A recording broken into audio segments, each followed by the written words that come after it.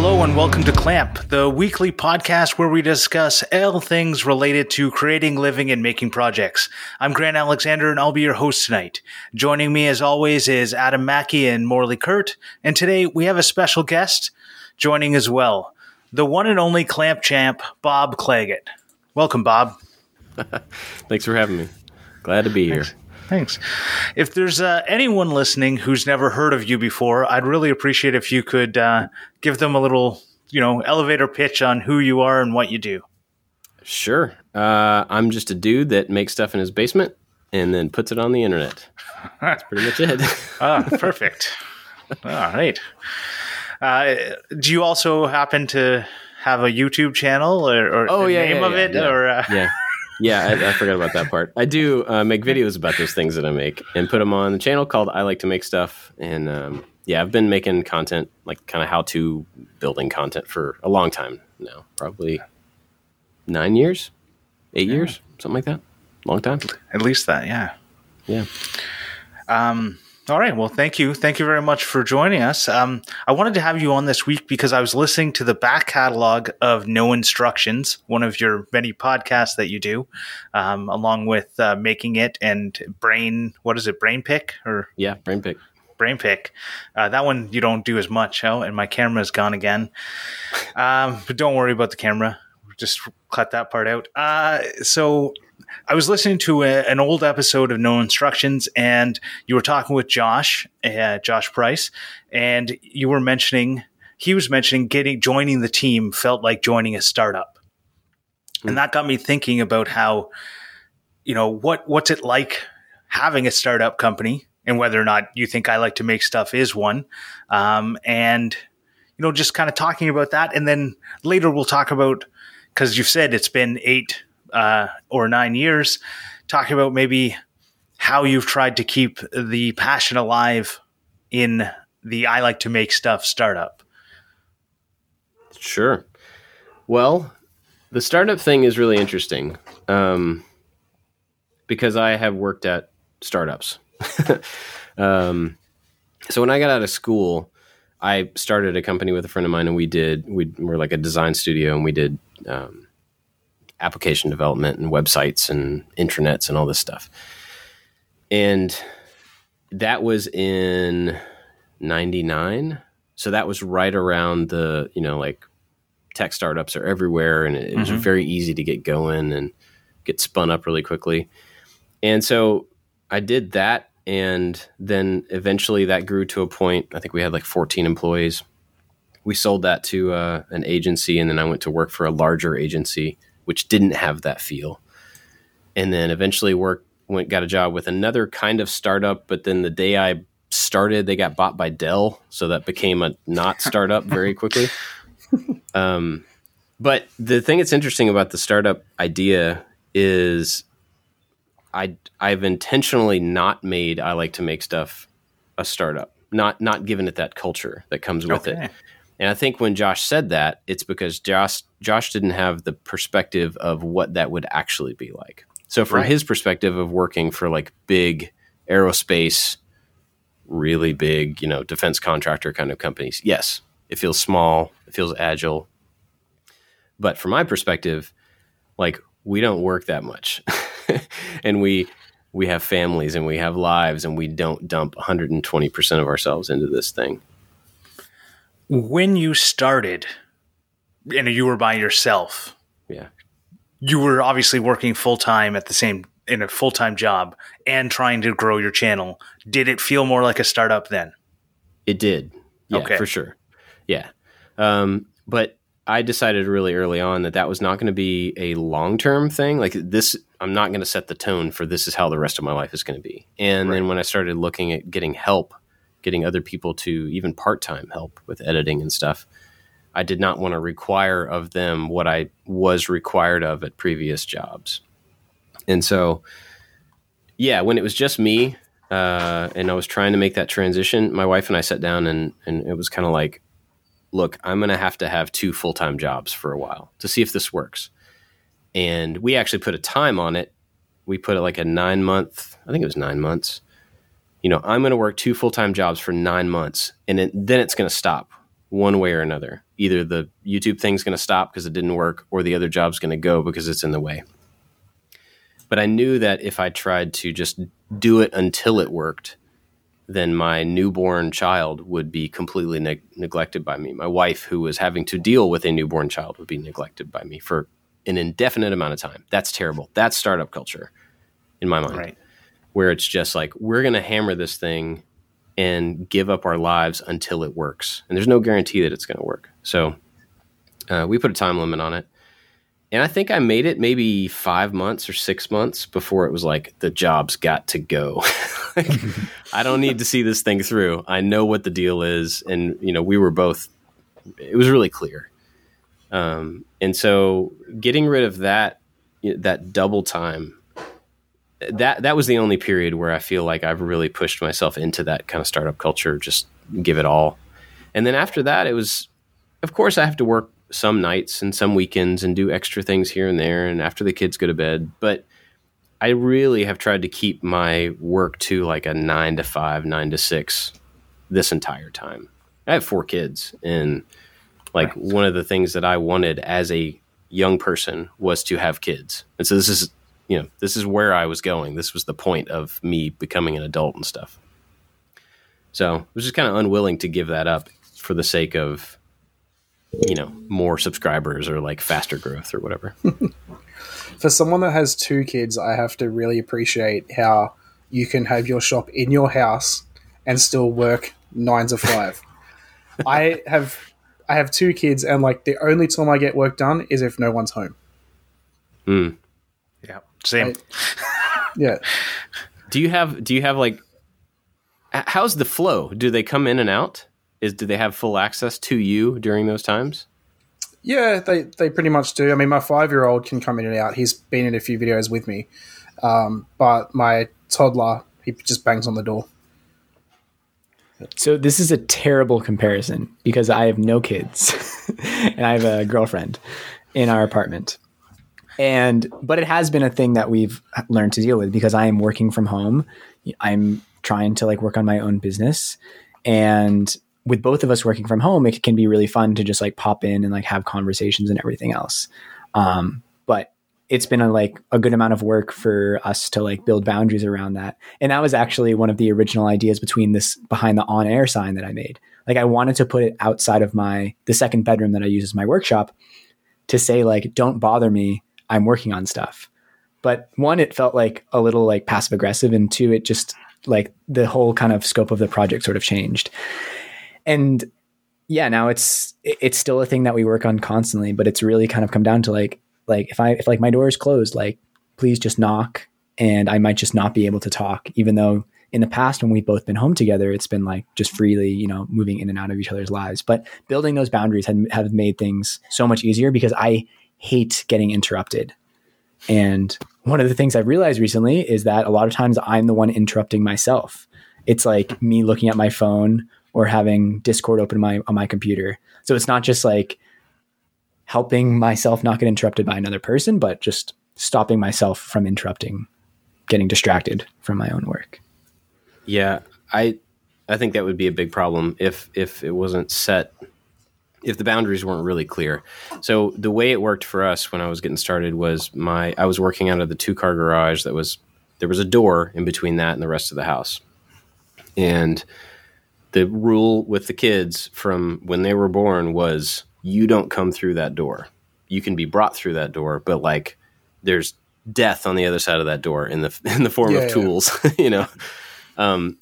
And so that afforded me the ability to go down there, go through that door, and then I was at work, and I could stay there, and just like if I had a commute somewhere, and if I hadn't had that, like in the case of like what you guys are talking about, I don't know that I would have been able to make it work. Yeah, my son, like he won't come in the shop, but he'll open the door and talk to me or something like that. But he won't actually come in the shop, and he knows he's not allowed in there unless I'm in there. Now, so I have a newborn, and I'm currently on parental leave for 7 months, and I thought I would have a lot more time, but it's that the boundaries were not talked about beforehand, because we also have a 4-year-old. So I was like, "Oh, this is perfect. Like, 2 kids. What's 2 kids over 1 kid? Where both parents are home. I should have time to work. But anytime I try and go out, there's like, oh, it's, someone needs to go down for a nap and the other one's crying because the Hot Wheels tracks won't go apart or whatever. You know what I mean? Like there's always like there, no matter what's happening is at the same time, the kids. So I could not imagine having 4.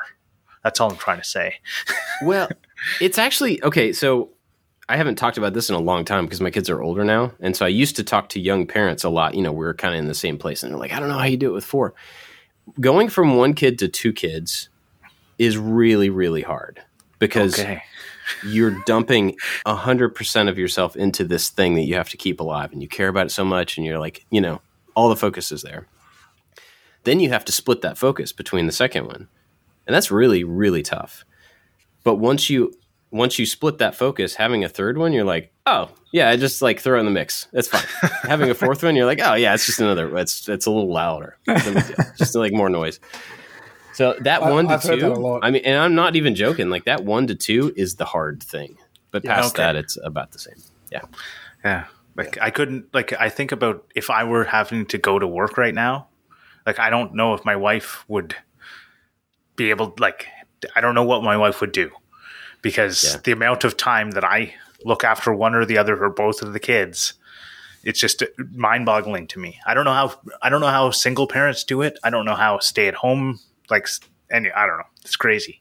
But I think it's like a lot of things you adapt to what the conditions are in the house.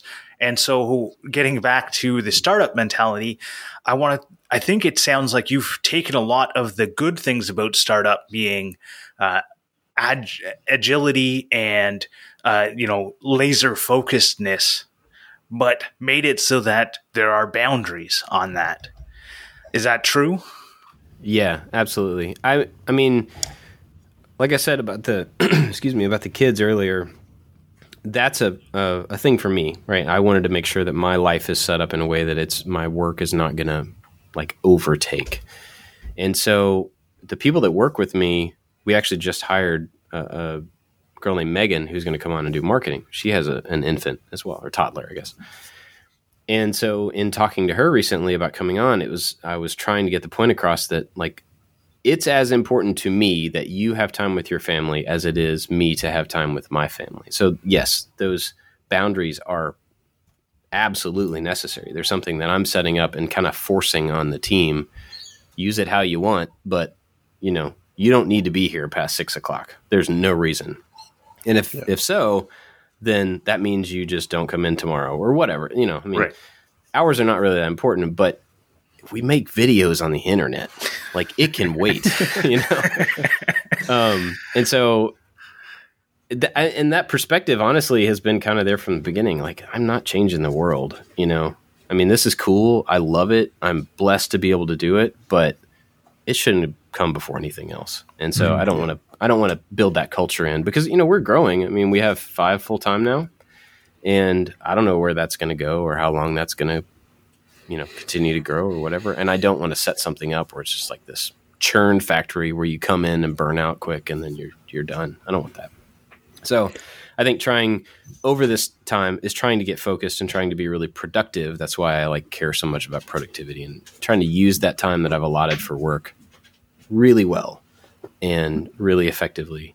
And I don't all the time, but that's the goal, So.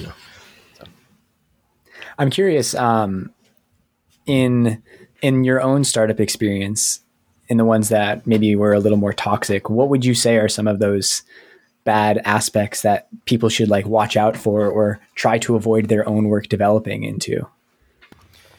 Well, I will say, from my personal experience, I wasn't in any toxic situations. I was the owner. I was single. I was right out of school.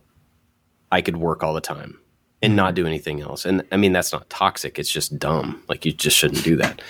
So, but I, have been around a lot of people who have been in different tech startups and stuff. And I think a lot of the problems are when people who are I'm talking purely from a coding world. That's kind of what I know.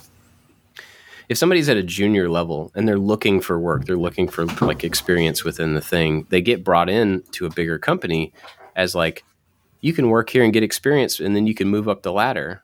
But what's really happening is they're brought in cheaply to be worked to death and then not care about it anymore and leave, so that the people who are more senior can continue to get the benefits that they're getting and the whatever, and do have the life that they want. And so I think there's a lot of that. We don't have to pay you. It's like the intern thing, you know, like, Yeah. you can intern, you won't get paid, but it's good experience. Everyone's doing it. Yeah. So that exposure thing, and it's all the same. So that was the experience that I saw from people around me, people I knew. Mm-hmm. Got taken advantage of. Yeah. Yeah. I think, I can't say from my own experience that I've worked for someone else who is running a startup. I'm currently working for like a small business, which is like growing quickly. And I don't know if it's not in the tech space, so it's maybe hard to make that comparison. But I think one thing which is difficult is that a lot of people we work with are really young. I mean, I'm young, I'm 25, but a lot of people who work there are like 18 or 19 or 20. So they don't really know how to set boundaries. And it can become like strange to kind of like work in that environment at a certain extent, because we're just at like sort of different points in our lives. And, you know, you don't want to tell them like, don't have this experience, but at certain points you also have to, like, you're like, man, like go home. Like you don't have to be here. It's like 7 PM. Like this, like I had to, so then this past summer we run a summer camp, and I was running the camp, and I kind of like sat everyone down one morning and literally did a breathing exercise with like 40 people. I was like, guys, just remember, this isn't a heist. This isn't, you know, this isn't the end of the world. We're running a camp for kids. Like, cause it was at the point where like deadlines were starting to escape us. The prep wasn't in as good of a place as we wanted it to, which I knew was going to happen, because in prepping for a tech, you know, STEAM camp, there's a lot of stuff to do, and things just won't get done perfectly in like, you know, making YouTube videos.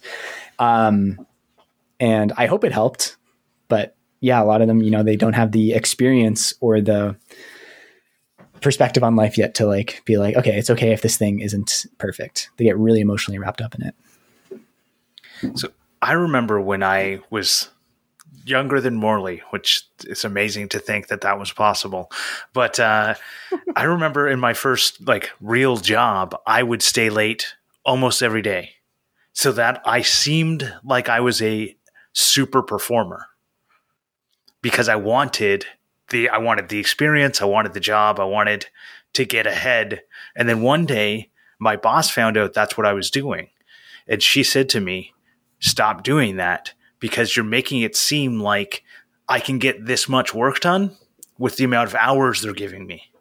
I work for the government, so it's, you know, it's all budgets and stuff. They don't, you know, it's not no profit motives, but she's saying if you're working 60 hours and they're paying me for 40, I should be getting 60 hours.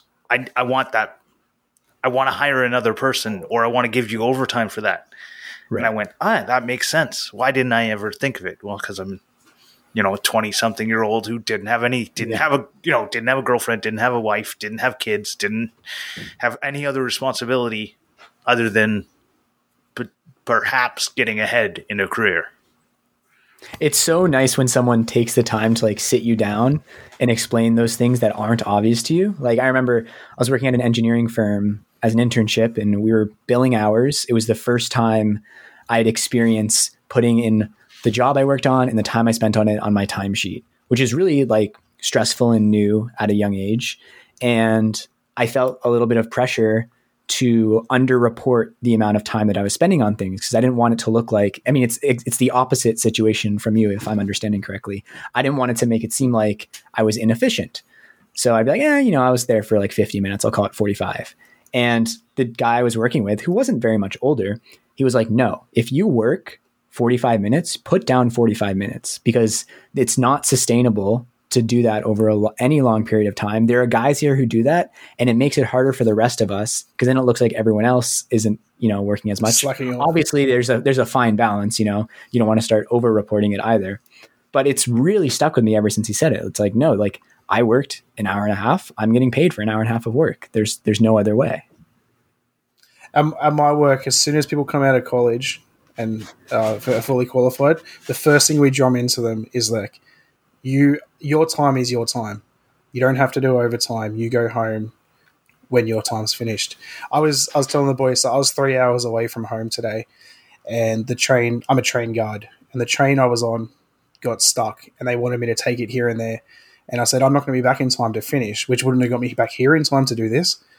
And he's like, oh, but I really need you. I said, no, that's a you problem. Like, I'm going home. I don't do overtime. I've been on the job 8 years, so I know that I can get away with it. But then people that have just taken up and just finished college, that have been out for like a month, they'll be like, yes sir, I'll do whatever you need. Like, but as we keep saying, like it makes everyone else look bad because they think, well, why can't that person do it in that amount of time, and why can't Yeah, I will say, like, on the opposite end of that, when you are in charge or when you are heading a thing, and you're not reporting to someone else. That is absolutely all those situations that you just said. But when you're like trying to build something on your own at a young age, and you don't have a lot of requirement of you, like, as long as you're healthy about it, I think pouring yourself into the thing that you're trying to build is pretty awesome. It's amazing to have that opportunity to do that. For sure. Yeah. Because as life goes on, you don't have that same kind of opportunity without a pretty big cost. And, I see a lot of, like at WorkbenchCon, there were a lot of people. I mean, I'm not exactly like a young guy anymore, but there are a lot of people that are pretty young that are getting into content creation and stuff. And you can tell that they are dumping a lot of themselves into it. And it's great. As long as it's not going to hurt you, as long as it's like, there's a time and a place for all this stuff. And, so I guess anybody listening, don't hear me being like, as soon as you get out of college, go to 9 to 5 and make room for all of the people in your, I'm not saying that. I just mean like, be realistic about where you're putting, there's only so much of you. And if you burn it all, then there's not enough of you where it needs to be. So I think as long as you understand from the get-go, it's not a sustainable thing as well. Like as you said, when you first started, I like to make stuff.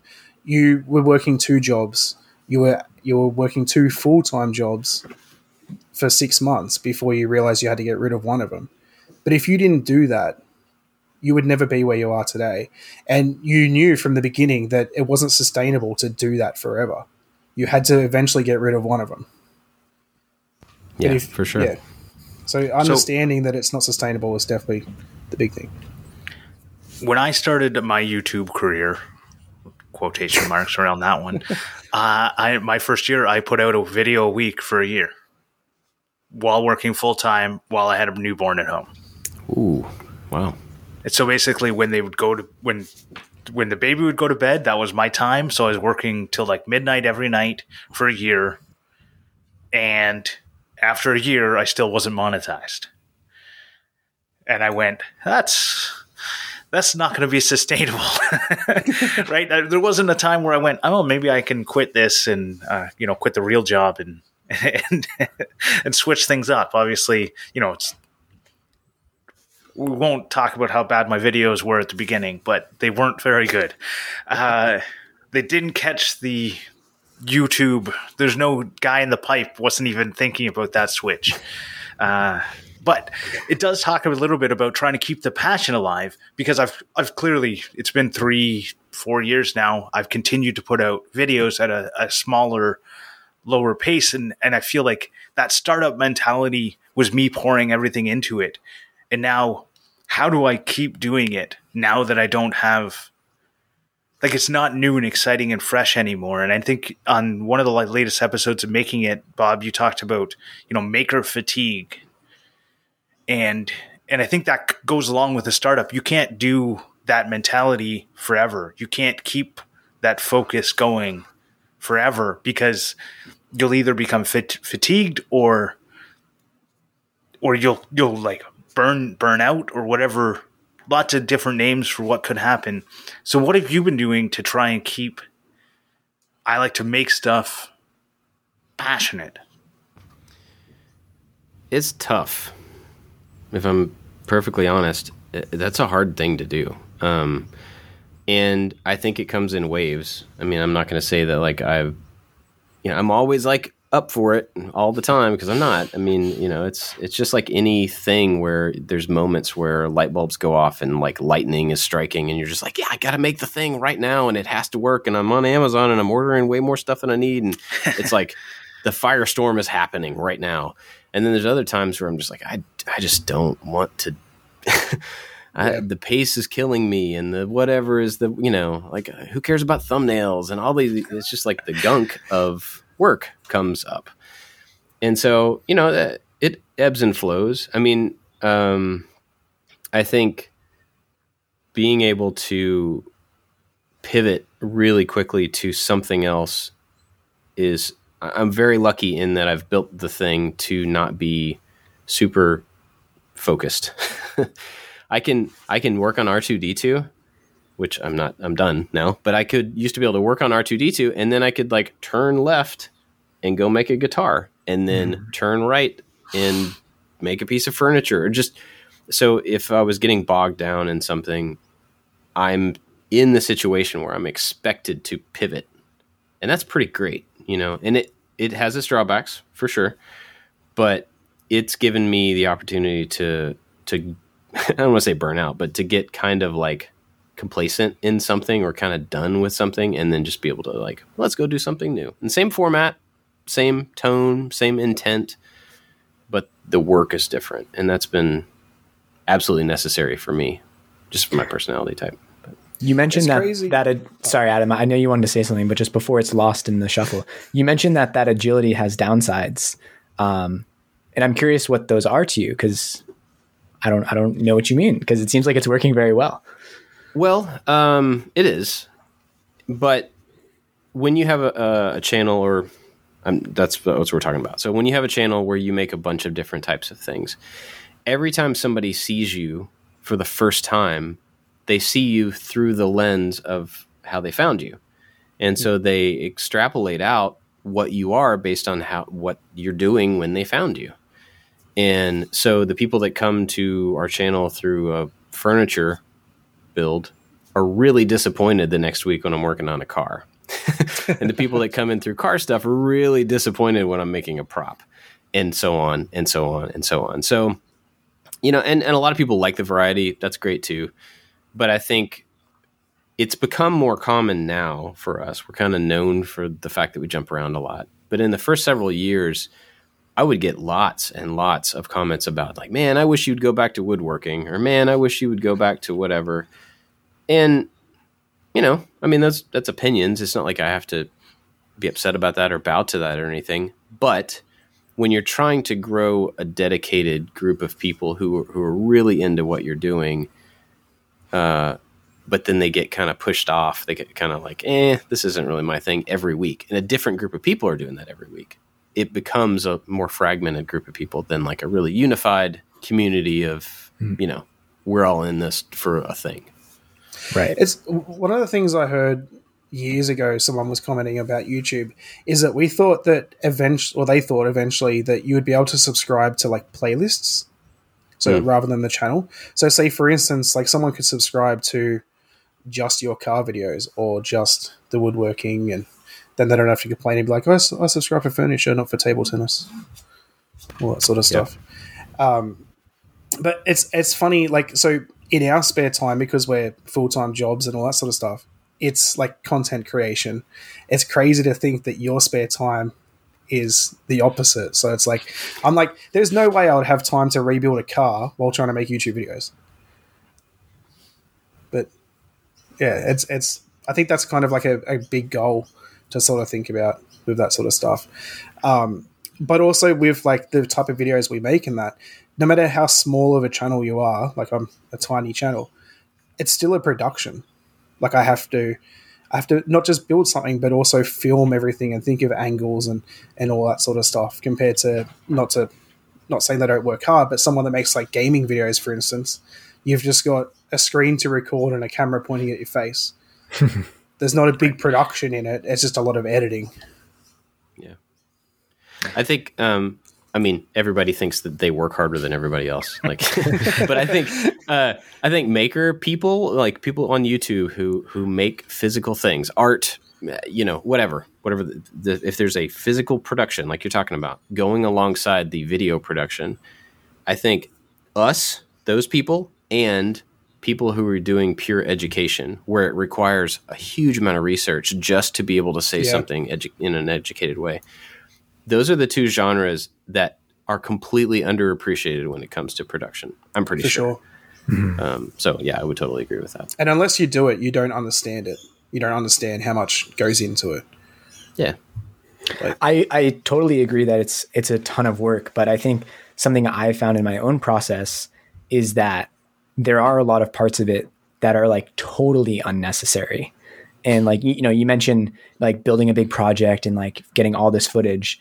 Like, I know we've talked about it before, but like, it's so crazy, like how little of the footage you actually use once you make a video, and just getting that amount. Like, I've thought about it before. Like, it's so easy to fall into a pattern of like, no, I always film the circular saw going through the wood. I always film this part, but I've actually started like stepping back and questioning, like, how often do I ever actually show more than like 2 seconds of this? Yeah.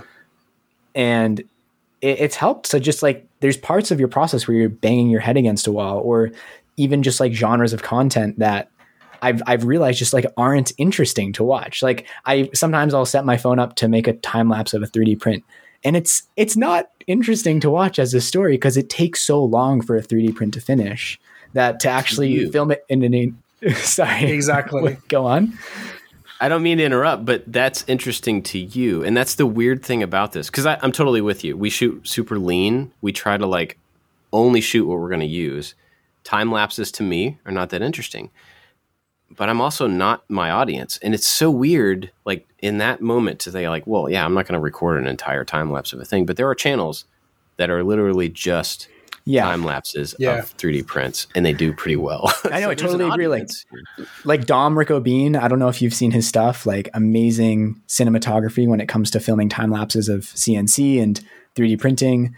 And it's something I want to get better at, but I think in this specific example, it's like short time lapses, like 20 minutes or so, but in the scale of like a 5-hour print, nothing much changes. And I actually find it fascinating, like trying to make engaging time lapses and figuring out like, okay, like you need some sort of static object, you need something moving through it. You need that. But I've also filmed a lot of, watching it's always fun. I filmed a lot of stuff that like it just isn't interesting to watch, and it's amazing. You can like spend 3 hours getting what you think is cool, and it going in the trash at the end of it. And how much work is it to get that shot? There's a TikTok channel that literally just live streams their 3D printer, and people watch it. So there's Twitch. There's Twitch channels where people subscribe and give those people their Twitch subscription of 3D prints in real time. Think about though, when you first got like, for Adam, for your CNC, how much fun it was to just watch it.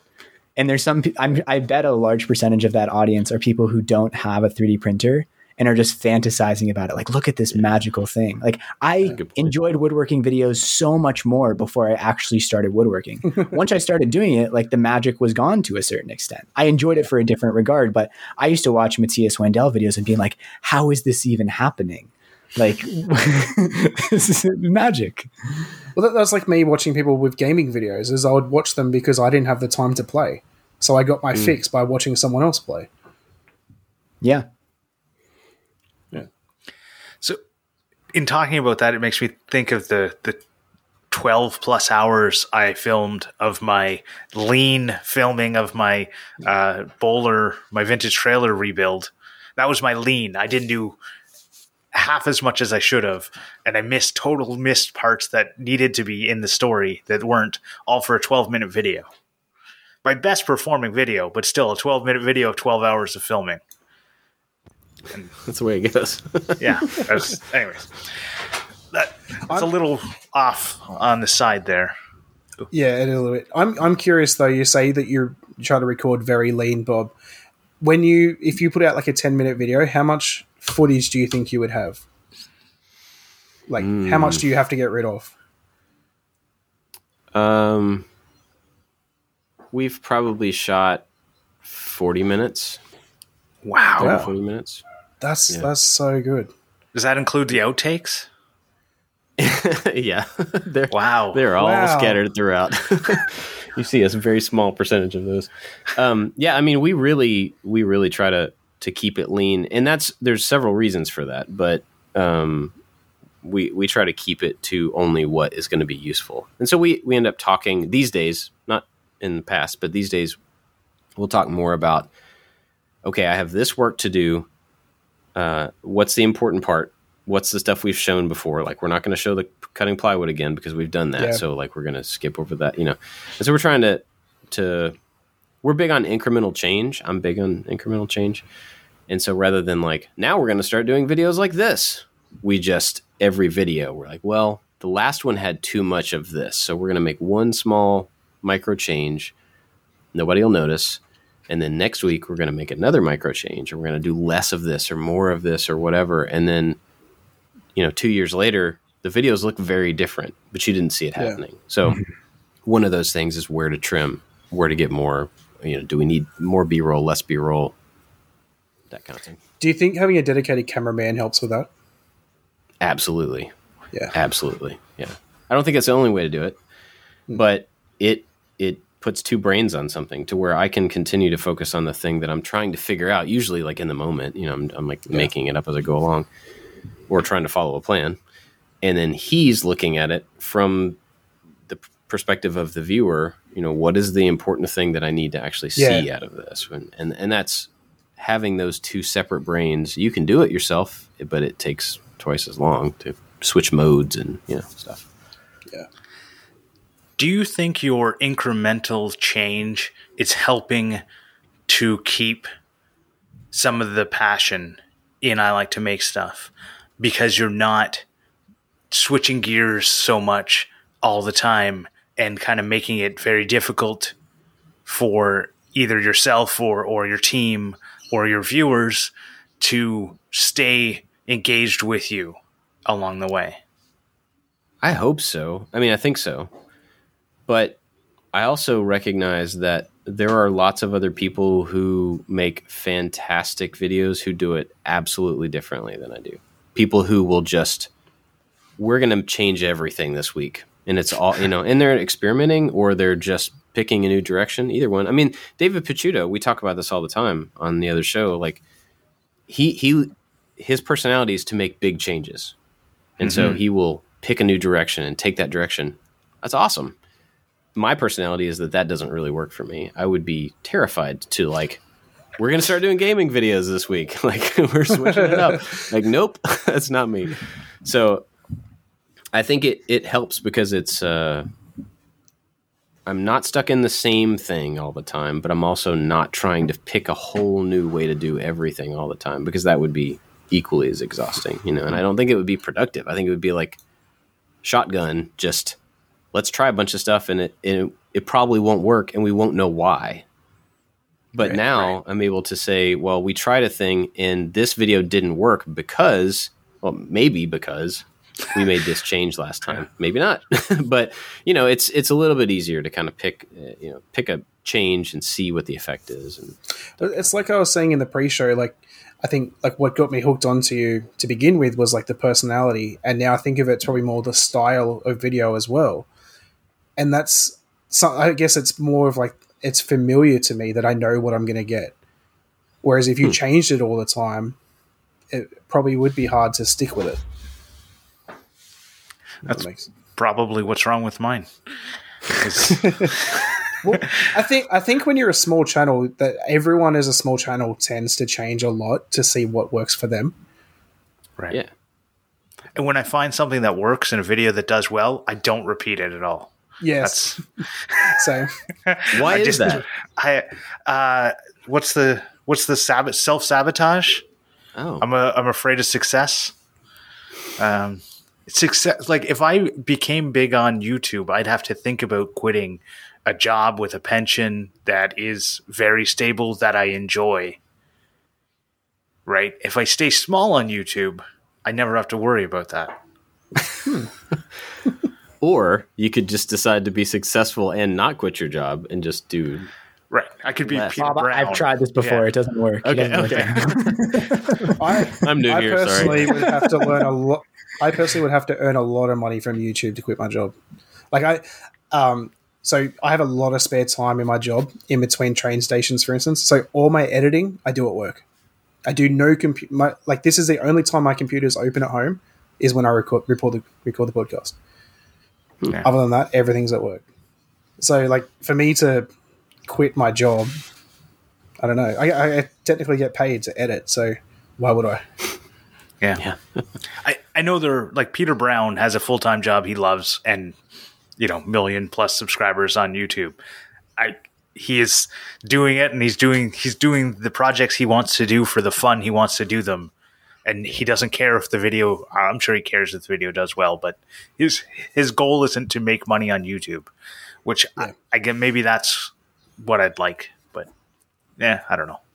We'll see. So don't monetize your videos. It's also just, it's one storyline. I mean, his goal could be to make money on YouTube and continue working his current job. Like you could have both of those things. I think, our culture gets wrapped up in like certain stories, like turn your passion into a job, quit your day job. And it doesn't necessarily have to be that way.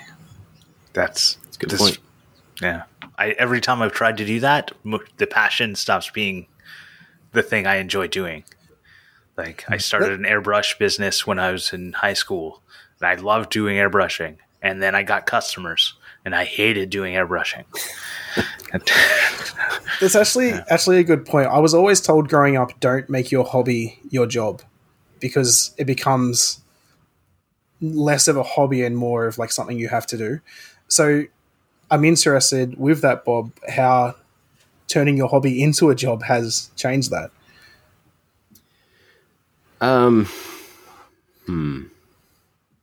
Like, does it feel more of a chore than a hobby now? That's a really big question. I could give a really, really big answer to. No. So I don't see. Trying to figure out how to say this and not sound really pretentious.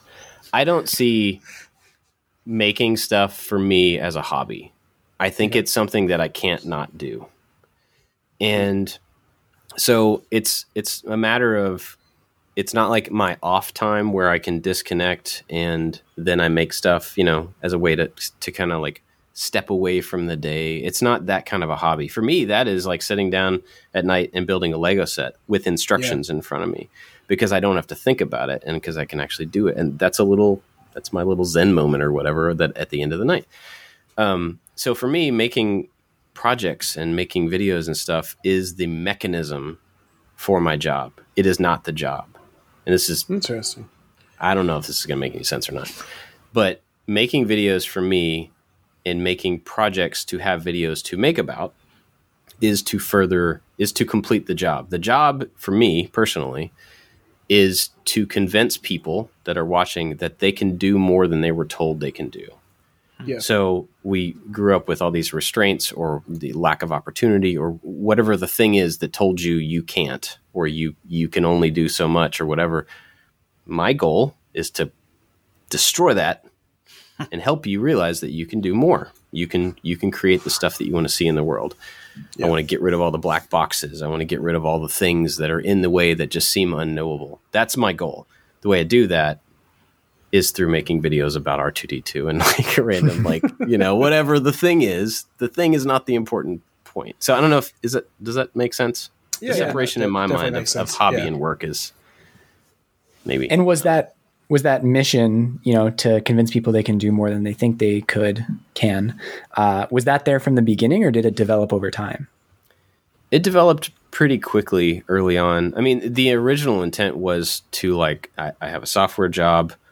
I have a baby. I need to do something over here to stay okay. That was the original intent. And I'm like, well, if I'm going to do something over here, rather than it being selfish, I'll put it on the internet. Maybe somebody will get something out of it. That'd be cool. That was it. And then, doing it for the first year or so, I'm like, all these people, I'm making really simple stuff. And people are like, this is totally blowing my mind that this is possible, that somebody could do this in their basement. Right. And I'm like, wait a minute. People don't realize that this is totally normal. And two things there. One, it made me realize that I didn't really know how most people felt about making things. But also, I realized how fortunate I had been to grow up around people who just made stuff. And I didn't know you weren't supposed to.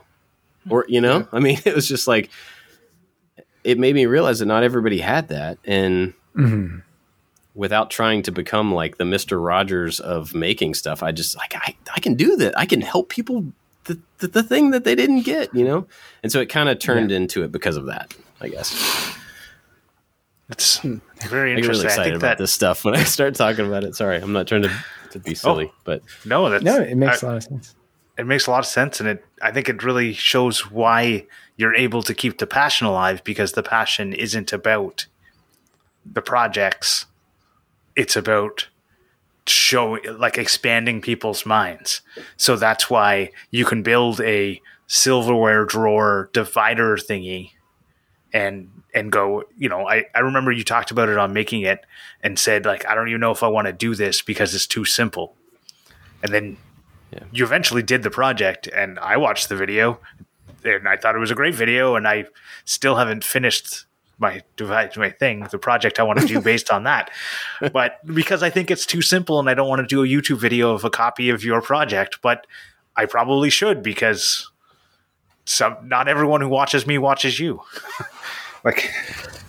And I wasn't the first one to do one. It's not like I came up with the silverware drawer, I made one. Yeah. One of the ideas I had, which I haven't put out a video on in like 2 to 3 years, was 1 hour builds, like things that you could literally build in an hour.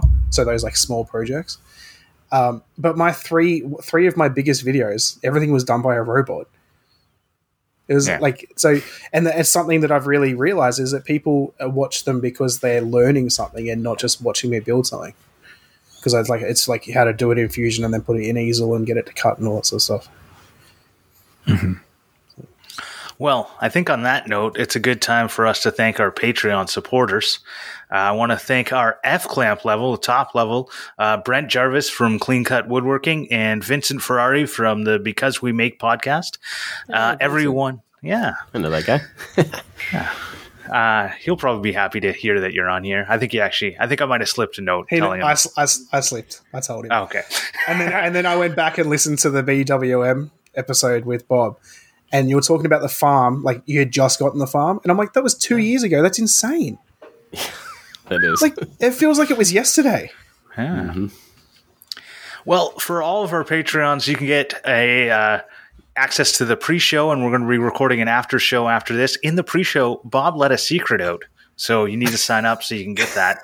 And it's a good one. Yeah. And you also get a handmade leather keychain by Morley. And you can find all that information at patreon.com/clamp. Clamentations. All right. So I've been working with Sarah Giffen at Viv Jewelry to do a collaboration project, which is a lot of fun. We finished up the project itself, and now we're working on the video.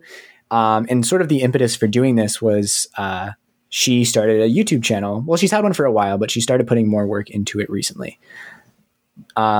Which is very interesting because she's quite big on like TikTok and Instagram. Her short form content does really, really well. And she's kind of like discovering how different of a beast that YouTube is, and finding it like incredibly difficult to get any of her work seen. And it's also very different from any of her other stuff, like on TikTok and Instagram. It's a lot of videos of her making clay jewelry. And on her YouTube channel, she's more talking about her process and making vlogs about her own experience dropping out of university and starting her own small business. So I really got a lot out of her most recent video, which is called Uni Dropout Turned Business Owner, Wisdom I Learned from Dropping Out and Starting My Own Business. She's like a very positive and open person, and is making just like a very conscious effort to share, her own genuine experience. And I really think she is worth checking out, especially this video and especially the videos that we're going to make together. But yeah, she's like, it's crazy how that just like success doesn't really carry across platforms. Like, I don't know, she has like millions of views on TikTok and tens of thousands of followers and has struggling to break 200 subscribers on YouTube. It's just, she's discovering this different beast. So yeah, check out her channel. She's an awesome person. I hope to work with her more in the future. Sarah Giffen at Viv Jewelry. Cool. Adam? Yeah, my recommendation this week. I actually haven't watched the video yet, so I'm going to throw myself under the bus there. I've been playing Rust a lot, like I've talked about in the past, and I went to get the link for my my video, and this popped up in my homepage on YouTube, and someone built the helicopter out of Rust, like in real life. I skipped through it. It looks really cool. So they've used all like salvage metal and everything, and like the helicopter in Rust is like literally scrap. Like it's a few poles and a blade on top. So I don't know if it worked or not or anything like that, but it looks cool, and I'm going to watch it when we finish this. Nice. Well, my recommendation is Make with Jake. He did this. The video is called "How I Engineered a Better Drill Press Vise." So he made a table for his drill press, and then realized it was garbage because the handles all hit on the table, and he couldn't adjust anything up and down. He couldn't lock anything in place at the end of it, and he just went, I failed this project, and released the video. And so this is the follow-up video to that. And the thing I really liked about it is he showed using a laser level to transfer bolt locations onto the wood that he's using, because he couldn't really measure it. It wasn't easy to measure because he's trying to mount something to underneath the table. So he used this laser level and pointed it at where the bolt was, and then was able to mark that on a board and then drill a hole in the board there. And I just went, that is a genius thing. And boom, he got my recommendation. So what about you, Bob? Cool. Well, mine is somebody I met at Workbench Con, and we spoke very briefly, so I don't really know her. She was really nice. Her name is Kelly Jean, and she is an artist, and she showed me some of her work on Instagram, and I haven't really looked at her whole Instagram until just now. I was trying to find the piece that she showed me. This piece is a geometric art piece on one wall, and then it's in a corner, and then on the opposite wall, there's a multicolor light panel. And as you change the color of the lights on one side, it changes the color of the painted pieces on the other side. Oh. And all the painted pieces are removable. And so you can swap this geometric thing around and then through the light change the color of it. It's really cool. I mean, it's got a great style to it, but it's also just really cool how it works. And so, yeah, I don't know if she's like a full-time artist or whatever, but That's cool awesome stuff. So yeah, go check her out. Kelly Jean. Well, all those links will be in the show notes and in the YouTube description for those watching us.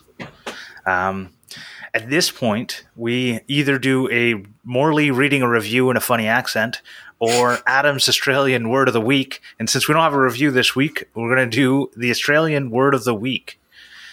For Bob, who may not know, he's just going to give us a slang word, and we have to guess what it is.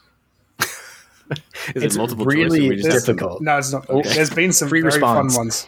Yeah. Oh, All right, so this week's word of the week is hooroo. Hooroo. I hear Dirk say that all the time, I'm sure, and I don't know what he's trying to say. Cool. That's good. So you've heard it in context then. Yeah, that sounds like see you later or cheers or something. I don't know. Or like toodaloo. Yeah. What I'm are we going to go what with he them. guesses? Yeah, that's what it sounds like. It's literally bye. Oh, All right. Literally goodbye. My original guess was like a bad name for someone. Like, oh, you're being like a real hooroo right now. Like a Debbie Downer. But I'm glad that Grant guessed it right for all of us. We've had some really fun ones. Yeah. Well, thank you for that. That was fun. Thanks to TF Turning for the theme song at the start and end of the podcast. And I want to thank Bob from coming on here and sharing with us. It was a lot of fun. Do you want to let everyone know the best places to find you? Sure. On YouTube, if you just search I Like to Make Stuff, you'll run across us. And if you search I Like to Make Stuff on all the social networks, you'll find us there. All right. Yeah. Perfect. Well, you can find the Clampcast on YouTube, Instagram, and Twitter, as well as Facebook and all the other ones, but we don't really go on there.